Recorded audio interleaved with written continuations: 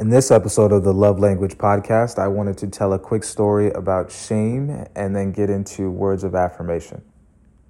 Good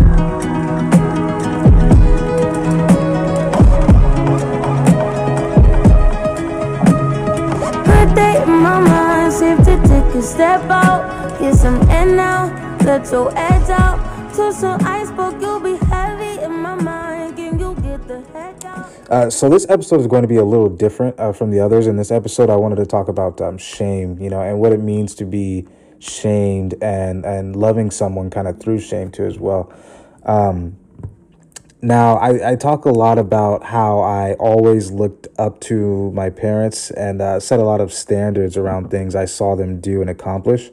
But I've always had this almost obsession with people who have been shamed. Growing up, I was blessed to be considered somewhat of a cool kid, whatever that is.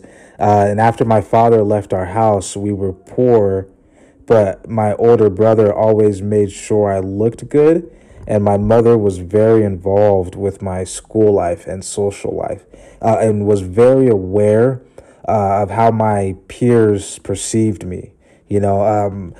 I was always seen as the leader amongst friends, and my mother would always kind of scoff and laugh at that, but was always recognized that, and also did her best to make sure that I had all of the cool stuff. No matter how poor we were, I always had some kind of fly something, whether it was, new shoes, a gaming system, the new CD, whether that was, early childhood, that was 50 Cent, Jay-Z, and whatever else you could think of. I always had the fly thing. My mother was really good about that. As poor as we were, could always beg my way into something, and she would borrow money, just to get it. It's just crazy, right? But that's how my mother was, and she did this stuff for me, even if it meant the lights went on, or my mother herself would have to go hungry, even just to spoil me with a gift. Man, she was really good about that, And with my love language now, it's definitely, I still am one for of words from affirmation, but I love my gifts. I really do. They mean a lot to me now. Nothing like it. And whether that was right or wrong on my mother's part, she always sacrificed her own happiness and stability, for me, just to make sure I was happy and looked cool. My mother was seen as a bit of a square growing up, and those were her words, not mine. So her number one thing that she would always tell me was, sweetheart, which is a family nickname of mine. You're so cool, everybody likes you, and wants to be like you. And I thought that was just crazy to hear. I didn't like that coming from my mother. It was great. I loved those compliments, but, I was an egoless kid, so that would always bother me. But I always thought that was a bit funny, and I would kind of blush that off, and that brings me to a buddy of mine growing up, Jacob. So I had a crazy situation happen on a real shameful thing that happened when I was in junior high. This was when I was in 8th grade. When I was in 8th grade, I was in a, not poor side of town, but, low income side of town in West Phoenix. And, I had went to a pretty big middle school.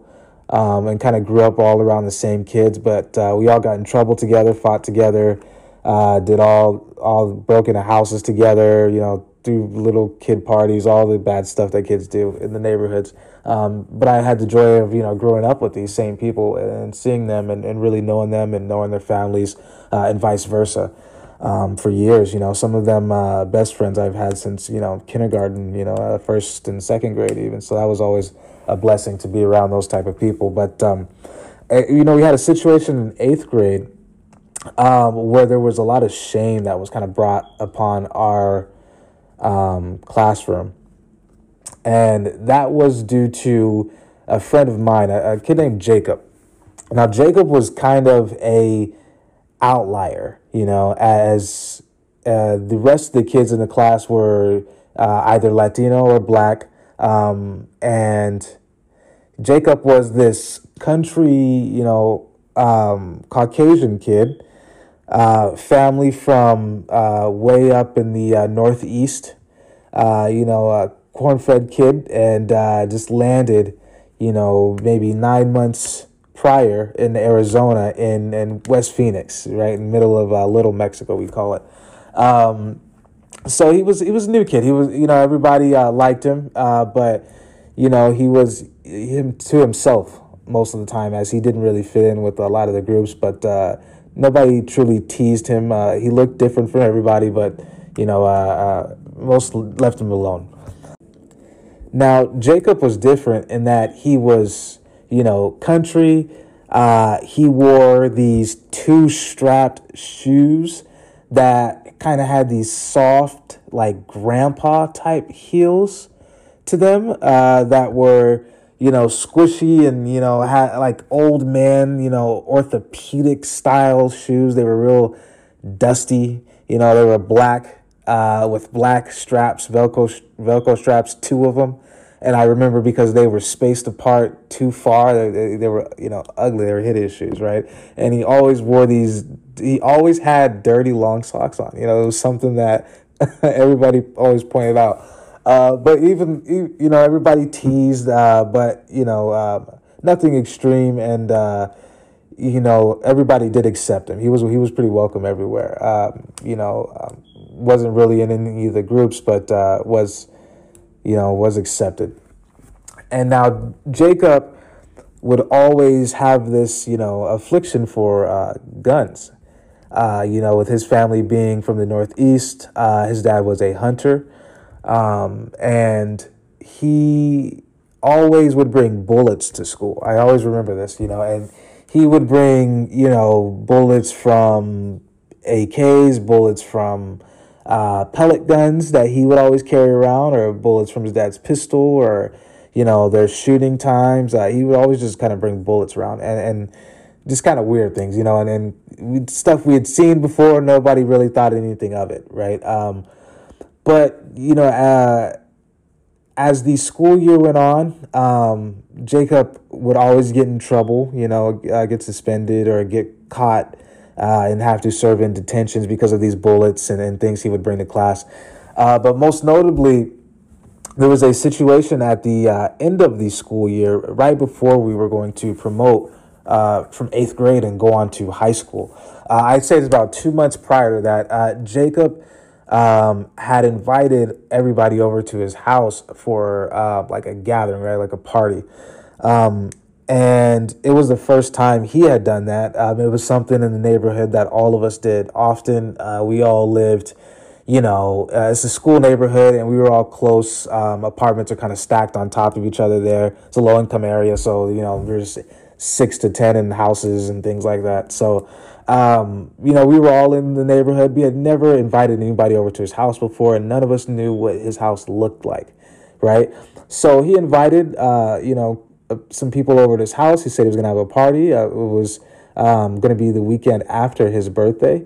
And so Jacob then goes off to start inviting, kids to his party, which was going to be a week or two after his birthday. And, it was going to be fun. He was going to have food. He was going to have all kinds of different stuff, right? But all of the kids, majority of the kids told him no, right? And they didn't want to go, and they just weren't interested in going to this guy's house, right? And kind of teased him about it. Now, Jacob did invite me, but I actually did not go myself. But I definitely do remember, a few kids accepting the invite and saying they were going to go, right? So Jacob did have quite a few people at his gathering at his house.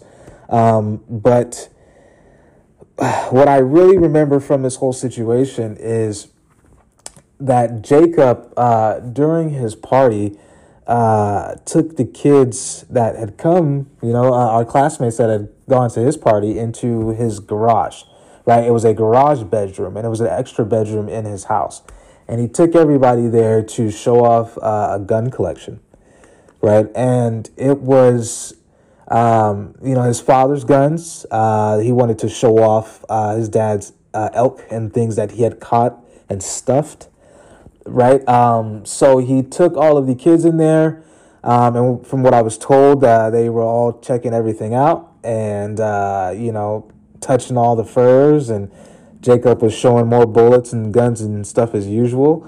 And what happened next was really crazy. So from what I was told, Jacob then goes up to get on a counter in the middle of the garage and grab a gun from on top of the counter. And as he's grabbing the gun from on top of the counter and kind of coming down with the gun, he, crazily enough, accidentally shoots himself, right? And he ends up shooting himself in front of, a few of the kids had walked out of the garage, but two were still in there, including his best friend, Eric, actually, who was a year older than us and a freshman in high school at the time, but was there for his friend Jacob. And he had shot himself in front of these two, right? And it was, very loud shot.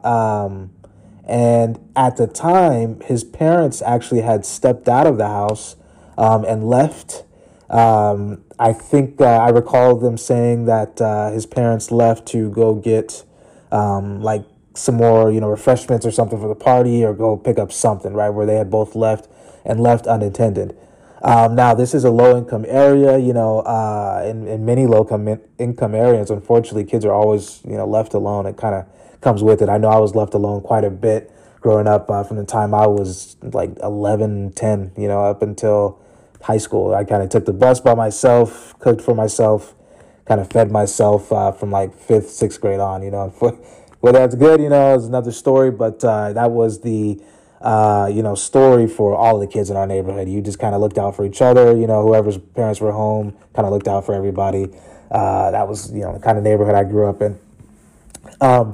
So his parents had stepped out and Jacob had shot himself in front of, the two kids that were there.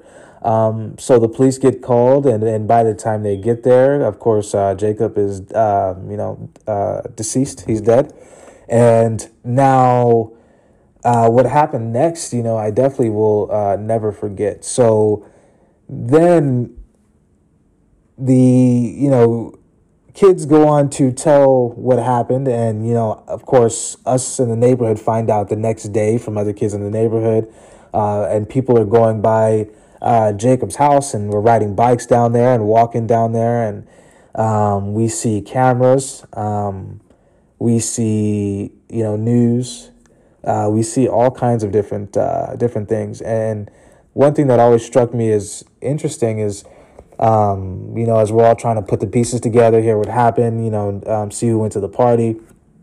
I remember going to school. That was a Saturday thing. And then, Sunday we rode bikes down there. But the following Monday, I remember arriving at school, and over the announcements, they had, of course, said their blessings and announced a student had passed, and, teachers kind of went over it in each classroom without saying names. Of course, our group knew who that was, and he was a part of our class.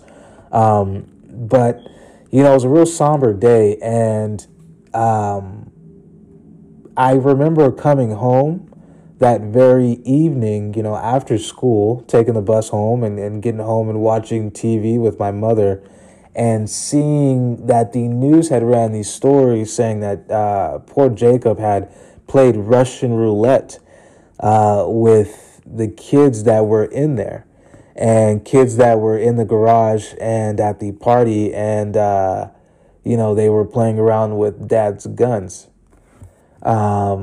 which wasn't true. Right? Did Jacob make a mistake in, taking the gun down from, in the garage there? Yes. But Russian roulette, I'm positive was not played. I know the other kids that were there; they would never do that. And Jacob wasn't that type of person either, right?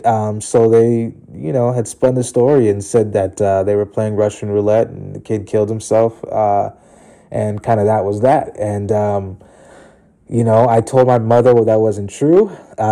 Thankfully, my mother believed me, right? And she agreed, and I remember her telling me to, speak up and tell my teachers, and tell them what you think, and get together with your classmates and then say what happened, what you guys thought would happen, and then get your friend, the one that was there, to talk about it. So I go to school the next day, and on the way to school is what got my attention, because in passing by Jacob's house, there was not news there this time. There was parents there, and it was like picketed parents, right? Parents with pickets, like signs, markers drawn on these cardboard signs, right? And they had kind of gotten together almost mob style, right? And it wasn't many. You're probably 20 at most, right? But enough to fill a front yard in our neighborhood, right? It was quite a bit of them. I'd say 20 to 25. And of course, kids are passing, school buses are passing. It's an extremely busy two-way street. It is the street the school's on and our neighborhood street. So it's extremely busy in the morning. Hundreds of kids are going by in buses. And they're standing there gathering, and then, as they're gathering, more people are starting to show up, and kids are stopping. So now it's kind of becoming, a pretty big crowd, and they're screaming and shouting for Jacob's parents, and they are holding up signs, surrounding this shooting that happened, but it's specifically they're chanting about Russian roulette. Right, a story that was not true, right? And I, remember us kids, talking about it, and so many kids now at the school who now learned about it, and even teachers, who were quietly whispering about it, and you could just feel it, you could feel the overall tension around this school, this middle school with kids, and the kids were all now saying he was playing games and Russian roulette and killed himself, right? And so now Jacob, and none of us really spoke honestly about this, and Jacob now began to get his character completely assassinated. He was a good kid. He went on a Washington D.C. trip with myself and the other classmates. He was just another one of us, right? Good kid. But now his character's being, assassinated and just decimated. And his parents are just getting it day after day. This went on for about a week and a half before, I think his parents kind of shut down. I remember the kids talking about they weren't leaving the house. And that, became a big thing at our school, with our main homeroom teacher, also knowing that this wasn't true and really not believing this, kind of talking to us often about this for a while. And it was really interesting to kind of watch this unfold and see that, hey, these kids, know what happened, don't really have a voice to get it out there. They're watching this be spun around, and watching, his parents be shamed, right? And now we've got Eric, who watched this, who's absolutely traumatized, also a 15-year-old, right, high school freshman, and, he's kind of on suicide watch now, as he's lost his best friend, and, that situation definitely changed kind of the way I see things, and kind of started just an obsession of mine with kind of shame, right? And it's interesting to be in the position I'm in now and see things unfold for myself. But most of all, it's interesting, I've always had this obsession ever since then, with shame. And now I wanted to get, specific here. And when I talk shame, I'm talking about three people in particular, three public figures that I watched go through this in my personal lifetime, right? The first is Monica Lewinsky. And she's somebody I truly admire, somebody I really think is intelligent. Of course, she made a mistake, but, we all watched this mistake kind of cost her credibility and even, sanity, and watching, the media bashing and the kind of public bashing that she got for what she did. I remember, as a kid seeing this happen, this mistake that she made happen, and, not even knowing too much about those kind of sexual acts then, but, really me not really understanding why so many people were so upset with her. It was my first time seeing somebody, make a mistake publicly and just be shamed for it. Outside of things that I was used to seeing, which were race issues, right? The only time I ever saw, mob mentalities, in my youth were surrounded by race issues, right? And whether that was, things considered, someone getting, killed by police, the issues, of course, that happened in Compton growing up down there, that were famous on TV with, the police brutality there, or just different racial issues. That was my only time really understanding and really seeing mob mentalities, right? So the first time I ever saw Monica Lewinsky go through everything she did really shocked me as a kid. I remember feeling, very disappointed and seeing this, lady turn to, go from being the butt of the joke, which is always funny, right? So there's no problem with being made fun of, to just kind of being trampled over and just being labeled kind of a tramp, right? And being slut shamed. And kind of being the butt in every rap joke, God, in every comedy show that I watched growing up for like years. And I'm sorry, not years, but like decades, right, of watching Monica Lewinsky go through this.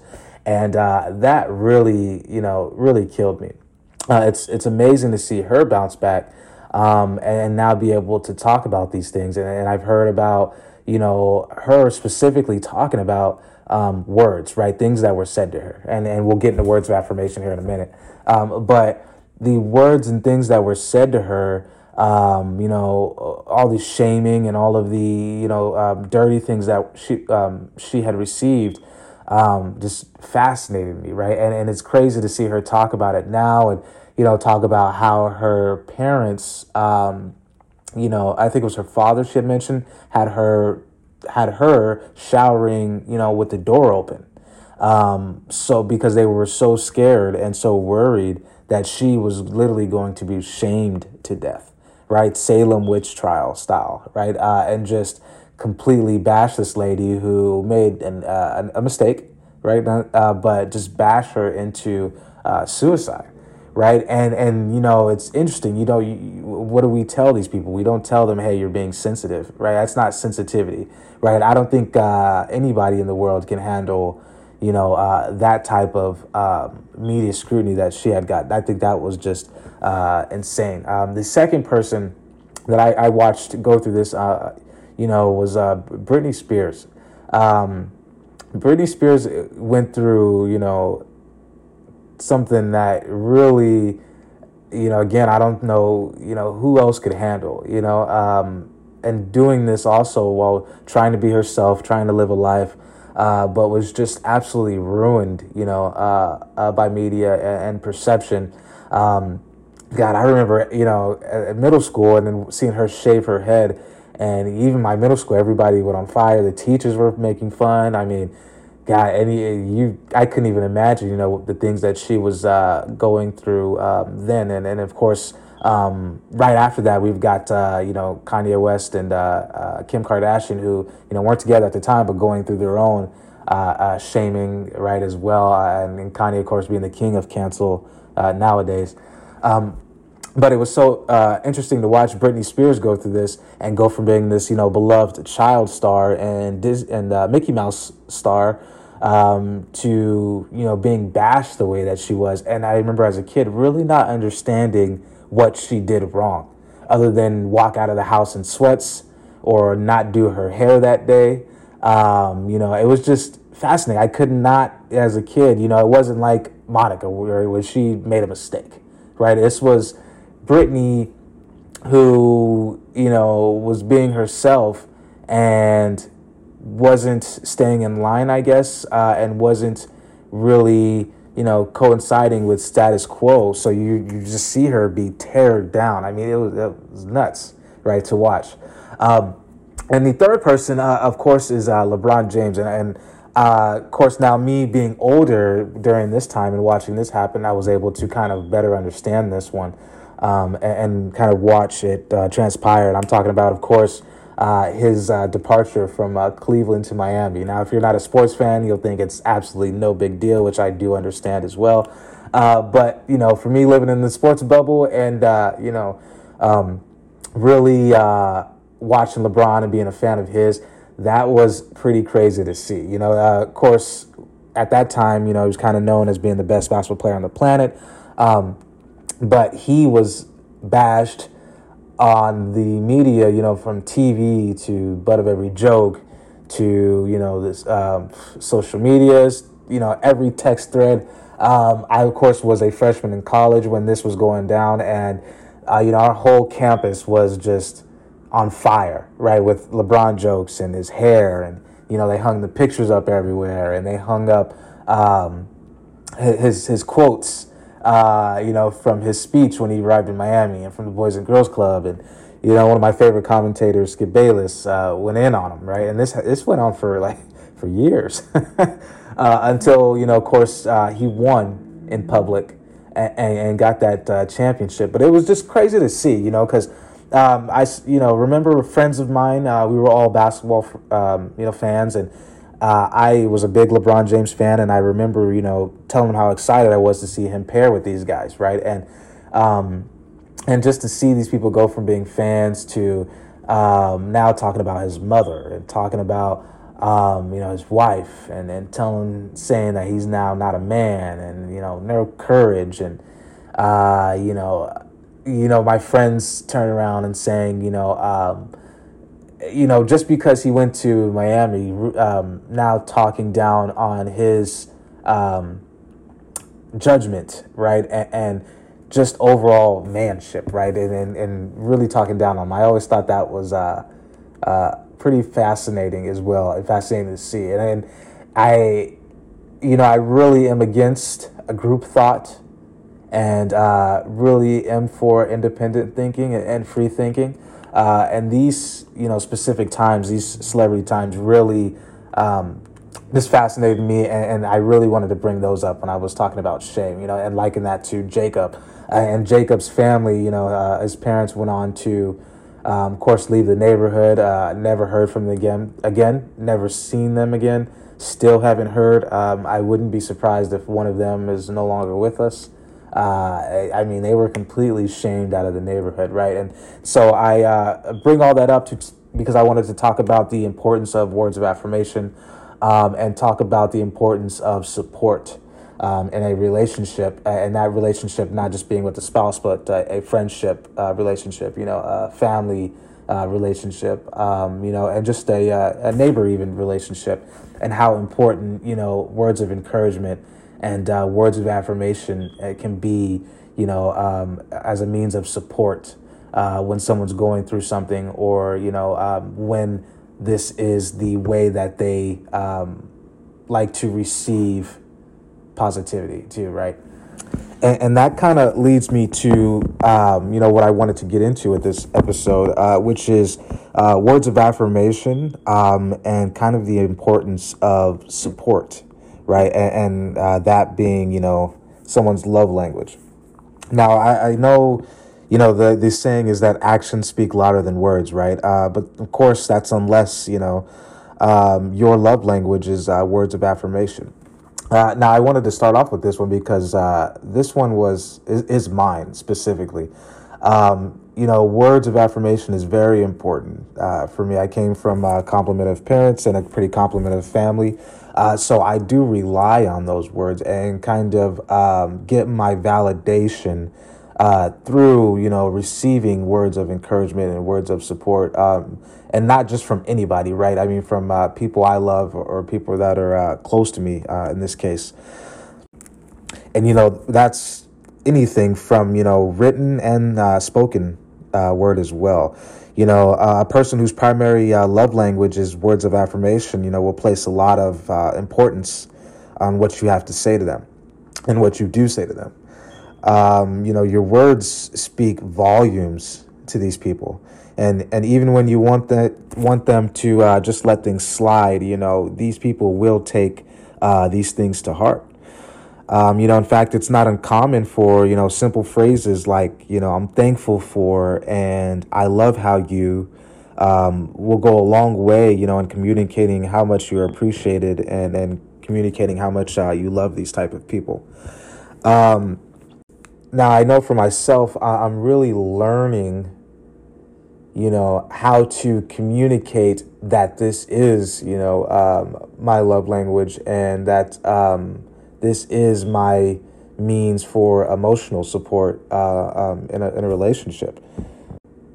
And of course, when it comes to the five love languages, words of affirmation is one of the most common, right, of the five. Even edging out, quality time and acts of service. It also is the only love language that revolves around verbal expression. Now, to people with this as their primary love language, they feel fulfilled when others show appreciation for them. What's more, these compliments and words of encouragement do not have to be said directly to this person. And I want to emphasize that. A simple note, a handwritten letter, is also appreciated, and as well as, just as much as a personal phone call. Another interesting fact about people with words of affirmation as their primary love language is that they, tend to be the people who notice and care about the details of other people's lives, I guess you would say. For example, they may be the first to notice their partner's haircut, right, or their partner's new shoes, or their partner's new outfit. They'll also remember, to ask their neighbor how is their, sick son or sick dog or sick daughter doing, right? They may even remember to ask a cashier or, someone at your local market if he or she is feeling better after a procedure or surgery or, an incident. Those whose primary love language is words of affirmation are often sensitive and very aware of their surroundings, and not only aware of their surroundings, but aware of how their surroundings and the things that they say, affect those around them wholeheartedly. They are just really encouragers, right? Who, know just what to say a lot of times to make others feel better. And they are hoping you can do the same for them a lot of times in order to, reciprocate that love. And this was important for me, to kind of learn throughout life. I went through a lot of different relationships, a lot of different dating. But as I took on, my goals in life, and it was trying to kind of hammer in my career and kind of plant my roots, right, and kind of get going with my life, I really started to find that, as my no longer had my parents in my life, my father due to, distance, and then my mother passing, and those being my main means of support and affirmation, I've come to really kind of realize the importance of it and finding that support, right? And it's very easy, I think, for some or for most to say, you have to be your own biggest fan. You have to support yourself, and hold yourself down, because no one's going to, right, hold you down like you hold you down, right? Or no one's going to be able to be there for you the way that you could be there for yourself. And again, that's I think that's very easy to say, and I also think that's true, but I've realized the importance of finding an external, right, and specifically a person that can be this encouragement, the source of encouragement, and be the person you lean on for words, right? And, some people call that wisdom. You go to your elder counsel, you go to your, older family, somebody in the neighborhood, whoever that may be, for these wise words and these wisdom, right? And I think that's along the lines, and I think that's some of the same thing here. Now, it's really important, in going through these 5 love languages, I've learned to really learn how to communicate that with your partner. I know I've typically, have done pretty good about this and communicating love to a partner, but I've learned how you can really misfire and really miscommunicate and really get off to kind of a bad start and with someone right, that you're seeing, dating, or wanting to get to know, if you don't, or if you aren't able to speak your partner's primary love language. So in this particular love language, and how to speak it, a sweet note, laying in the middle of the kitchen counter, a post placed in the middle of the mirror, bathroom mirrors, tucking in this person's favorite poem under their suitcase or pillow. And these are just examples of just a few of the many different options that speak to a person, with words of affirmation as their primary love language. Now, if your partner's primary love language is words of affirmation, you will need to find ways to communicate how much they mean to you, right? Show them they value, you value them, through words and verbalizing that emphasis and emphasizing that quite often. The biggest thing there, I think, is authenticity. When speaking to somebody and trying to show how much you mean to them through, verbal means, I think authenticity is very, very important, and probably, the most important there, as I know most of us can kind of see through someone, who's got fake words for us or fake words of encouragement. But for people who have words of affirmation as their primary love language, have a nose for BS, I guess you would say. So, you have to be sure you are authentic when talking to them. You want to be sure what you're saying to them is coming from the heart. Because if you're making stuff up, a lot of times these people will be able to tell. And I'll second that by saying, being empathetic is probably the most important following that. Now, when it comes to words of affirmation, it is crucial that partners realize that you recognize how they are feeling, especially when they're feeling down. And empathy is important anyway, across the world. But think about what it would be like to walk in their shoes, and then demonstrate that how they are feeling, through, words of encouragement and really show your appreciation. Now, usually people who feel, fulfilled by positive words and comments will thrive when people recognize and appreciate what they do. Whether it is how they do the laundry, whether it is how they, cook a meal for dinner, or the fact that they've spent, 3 hours, 4 hours helping you with the report, helping you with work that you've taken home. But the key here is to tell them in no uncertain terms just how much you appreciate them. If you're specific about what you really liked, then this will really, warm that person's heart and really fill their love tank, as Gary Chapman refers to it. Really, so, don't hold back there. And these people need, to be told that they're loved quite a bit.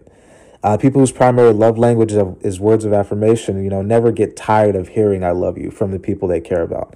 While many often feel like the phrase is kind of overused, words of affirmation, a person with words of affirmation will never get tired of hearing you say that. I know for myself, I never do. That is my number one thing, man. I can't say it enough.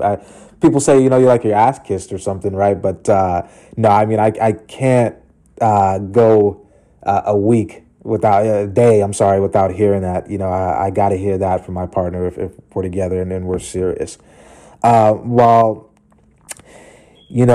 especially, when you need to find new ways and creative ways to communicate your love, simple things like I love you really go kind of a long way. Another example that would be kind of mailing them a letter, right? Emails, texts, DMs, whatever that may be. Those are great ways for these type of people to communicate, how much you love them. And so I'd say get out a pencil, a piece of paper, really, and start writing and doing these poems, right? And your partner will really appreciate these things. Your partner is really going to be surprised, to receive these types of things from you. And now, especially, in courting, these type of people tend to love these type of things, these mailed in letters, these, over excessive ways of communicating and emphasizing how much you feel about them.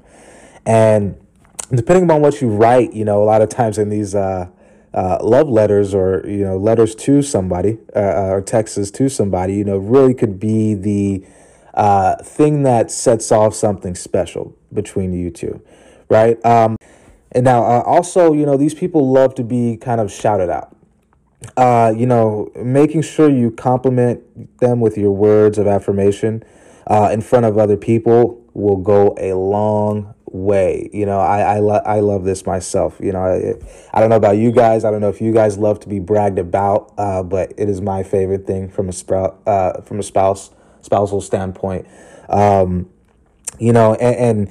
making sure you compliment them in front of other people could be the start of something special there as well. Telling them what makes you proud of them and what makes you really appreciate them will go a long way. Now, you really don't want to go overboard and embarrass your partner, right? But telling others how awesome you think your partner is will touch their heart, in many ways. So, hey, don't be stingy with the compliments and give them out, in excess. And the last thing would be to point out their strengths, right? This is especially important for people who have words of affirmation as their primary love language. When this person is feeling down or discouraged, pointing out their strengths, especially publicly, will really, fill their love tank and help them and encourage them through any situation that they're going through.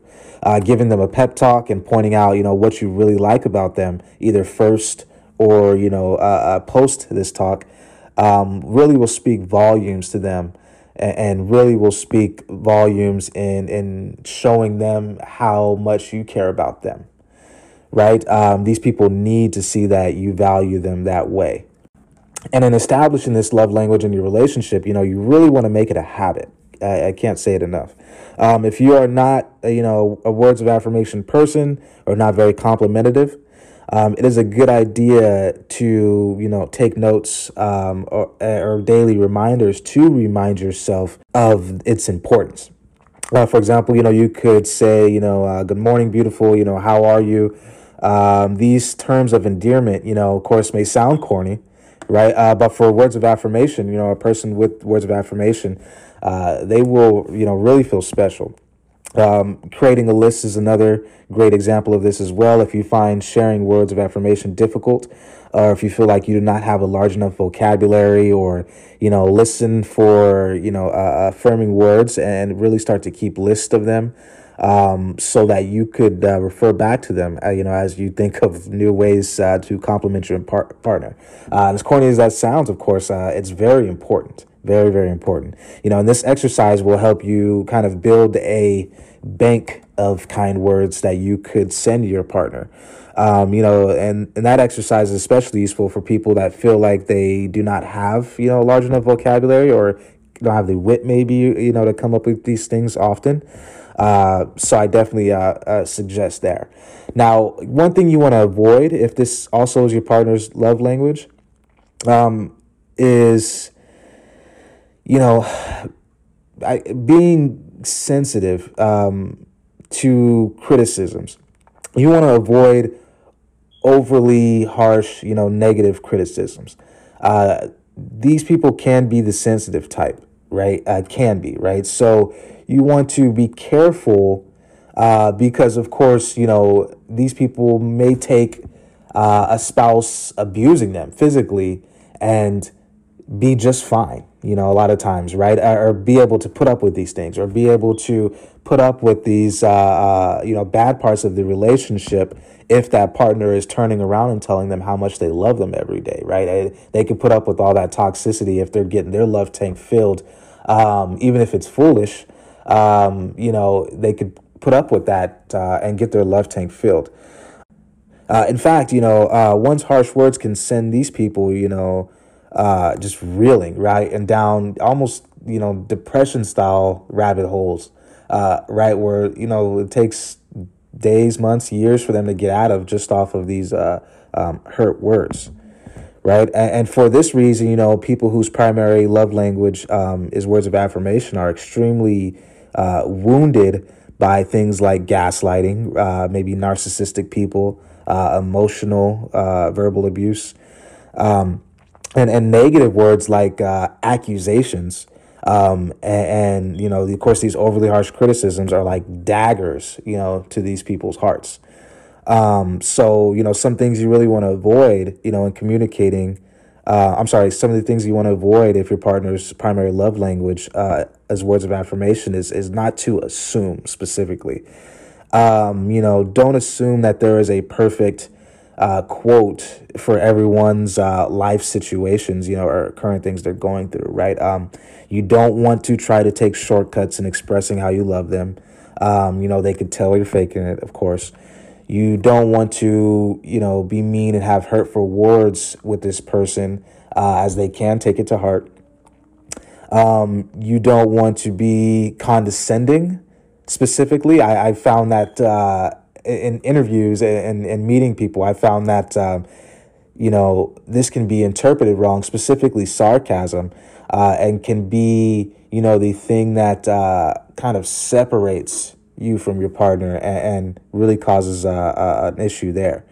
And don't withhold kind words as punishment as well, right? Don't take advantage of the fact that your partner needs these things to get their love tank full. And I'll go over that quite a bit through every episode. And you never want to take advantage of somebody's weaknesses on love, right? You never want to do that. And this is another one of those cases where, if your partner's love language is words of affirmation and they count on you to fill their love tank verbally, don't take advantage of that, right? And withhold words as punishment, and don't go silent, right? Communication is important in every relationship, but these people, need this communication for them. And so silence, it really can, and ignoring, really can be that final nail, right? And in a relationship or, and in starting a relationship, you never want to go silent on these people. Right. And ignore them. That silent treatment. You could almost kiss it goodbye. Right. These people do not like that. Again, this is my love language. I don't like that at all. It's my biggest turnoff. And it is kind of the way to make me lose interest in somebody or make me kind of just forget about you whole. Right. So you never want to try and manipulate somebody and kind of take advantage of that, or also take advantage of them telling you personal things about them and kind of using it against them later. These people specifically will really take that to heart. And that could also be another nail in the coffin there. So you never want to try and manipulate these people with words and hit them below the belt with your words. Now, being loved and appreciated in a way that you understand is important in any relationship, right?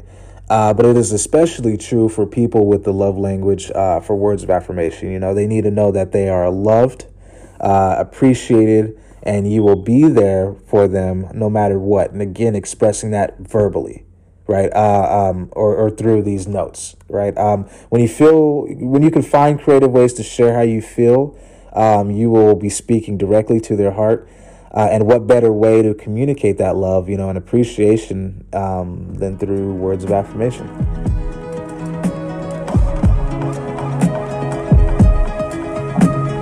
Good day in my mind, safe to take a step out, get some air now, let your edge out. To some iceberg, you'll be heavy in my mind. Can you get the heck out?